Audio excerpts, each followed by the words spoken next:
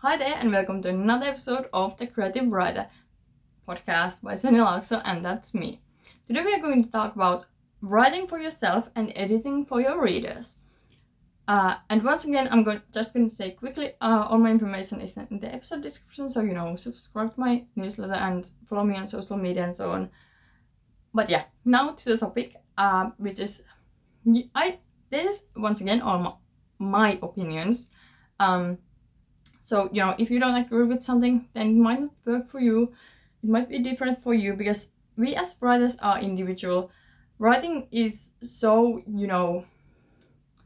subjective, like reading.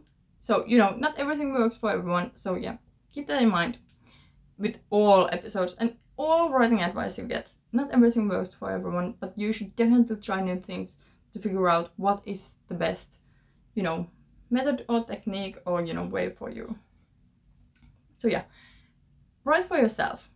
What I mean by that is, if you start writing for others, you may feel drained. You may feel like that joy is sucked out of you, like the joy of writing. Like you're not excited to write anymore. And obviously, we want you to be excited to write. So, write for yourself. That's not always easy, especially if you are doing this, like full time or something. If you're a full-time author, or even like writing multiple books, even if you don't make your full-time income from it, it may be hard to not think about the reader in the first draft. But I think you should be focusing more on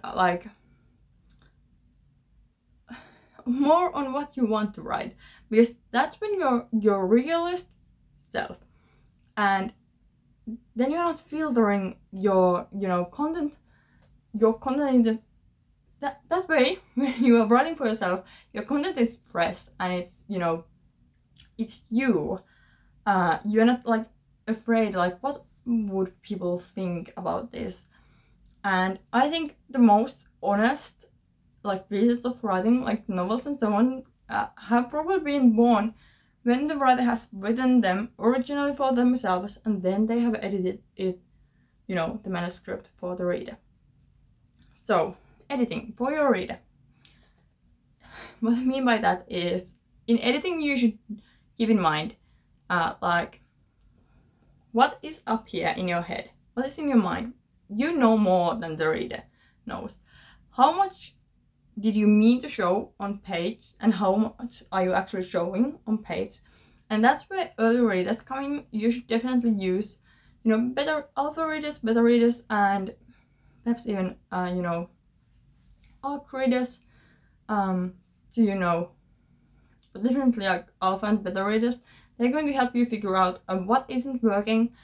Maybe you haven't described something maybe you have described something in too much detail, but your reader's bored, I don't care about that, and they say, I would like to hear more about this. So you can get that kind of feedback, and actually any kind of feedback, from your alpha and beta readers, and that's why you need them.